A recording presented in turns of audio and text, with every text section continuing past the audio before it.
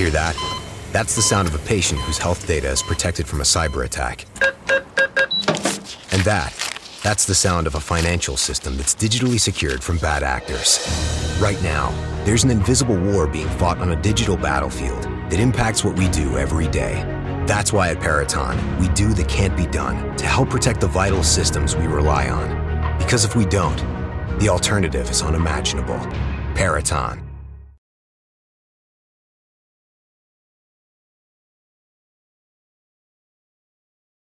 Welcome back to the Space News Pod, a daily podcast about space, science, and tech. I'm your host, Will Walden. Now, this episode, Elon Musk is going to be talking about Area 51, artificial intelligence, multiplanetary species, sending people to Mars, basically, and some other various topics.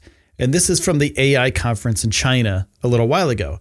I took some of the best parts and I put them together so you guys could listen to Elon talk about some very important things.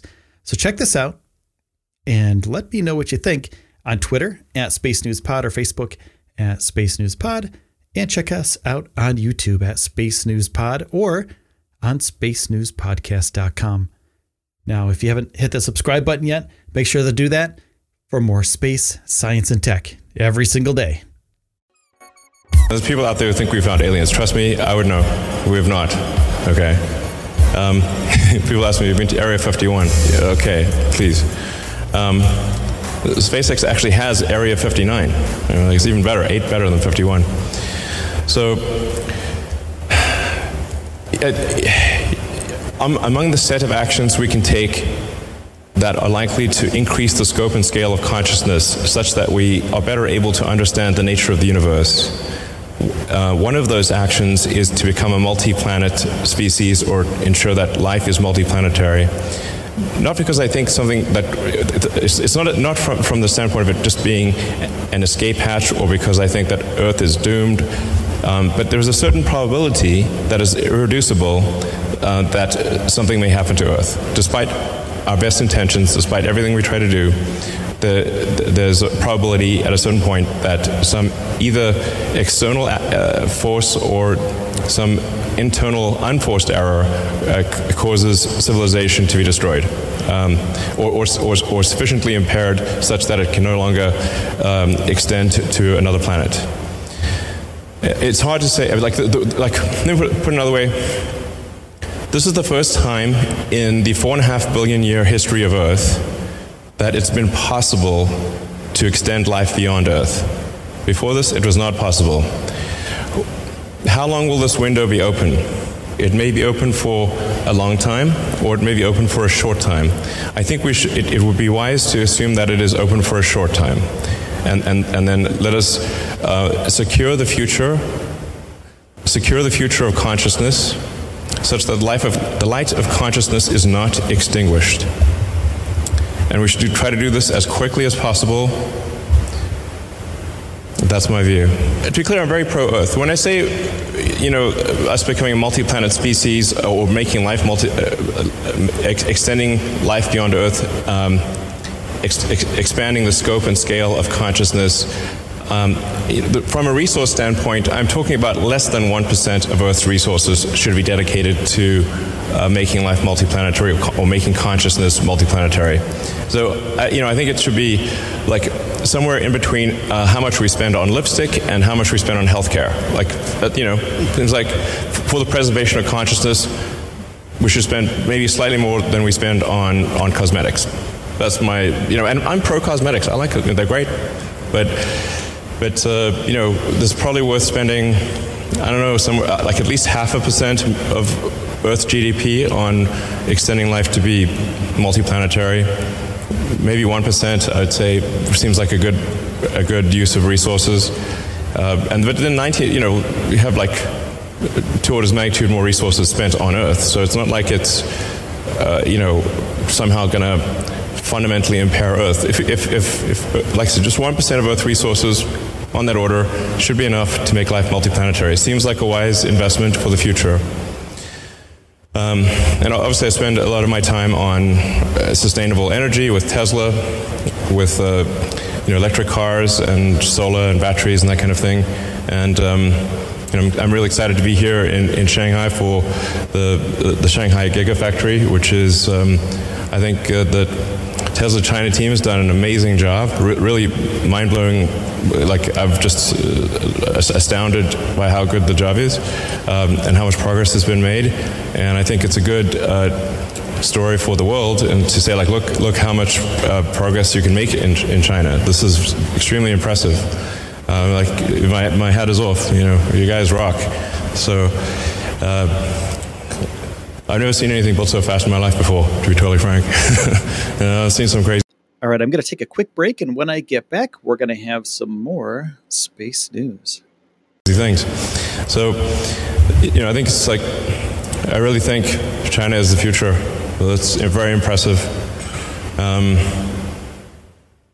And there's also some great progress on entrepreneurial rocket companies in China as well. I believe 2 have made orbit, and it's very difficult, very hard to make orbit. Achieving orbit, I have great respect. Yeah. That's cool. Yeah. I would say try to learn as much as possible that allows you to predict the future or make the future. So the saying is the best way to predict the future is to make it. And then assess whether what you are learning is enabling you to predict the future with less error. Are you less wrong? We're always wrong to some degree. But can you reduce the error on your future predictions? I think that's the way to look at education. As of course, but it's both create the future, and predict the future. So that includes art and all those other things. But close the loop on being less wrong about future. I would say that's the right way to think about education. I mean, down the road with a Neuralink, you can just upload any subject instantly. So it'll be like the Matrix. You want to fly a helicopter, no problem. Well, helicopters will fly themselves, but if you wanted to do whatever, any given skill, you just upload it instantly. I mean, the way education works right now, it's extremely low bandwidth. It's extremely slow. Lectures are the worst, really. It's like very slow.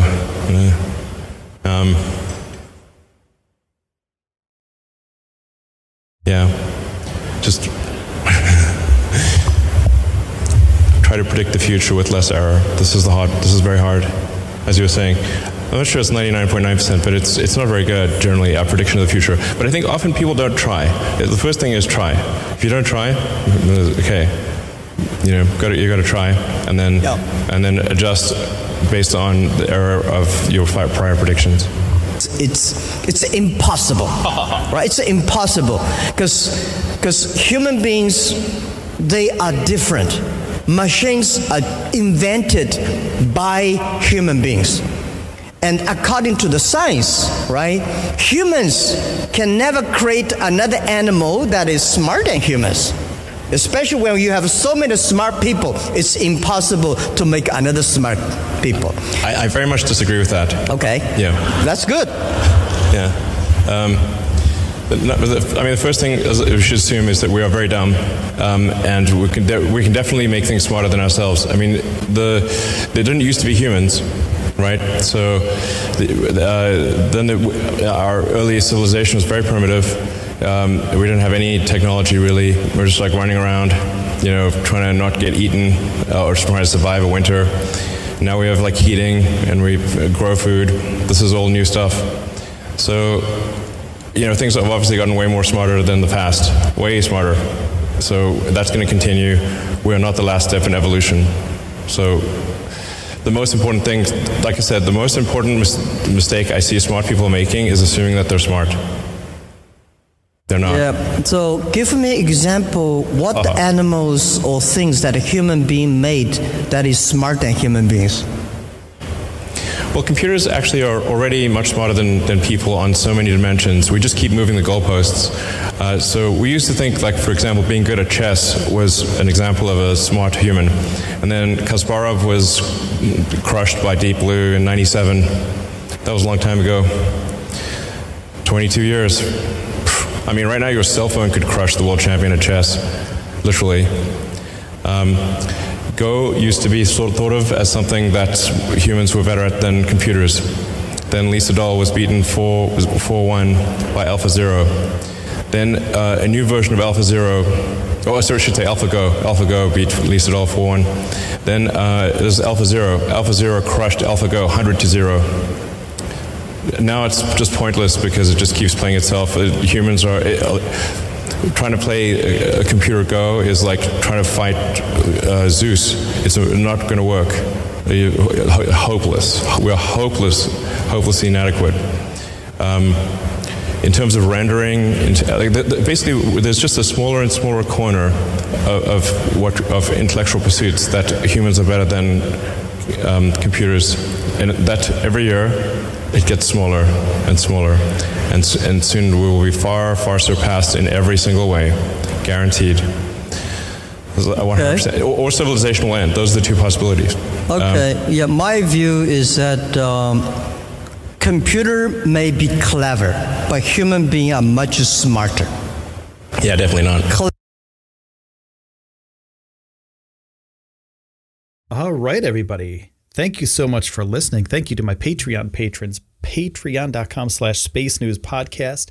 Thank you to my sponsors. I couldn't do it without you. And thank you for listening. Without you, I couldn't do this.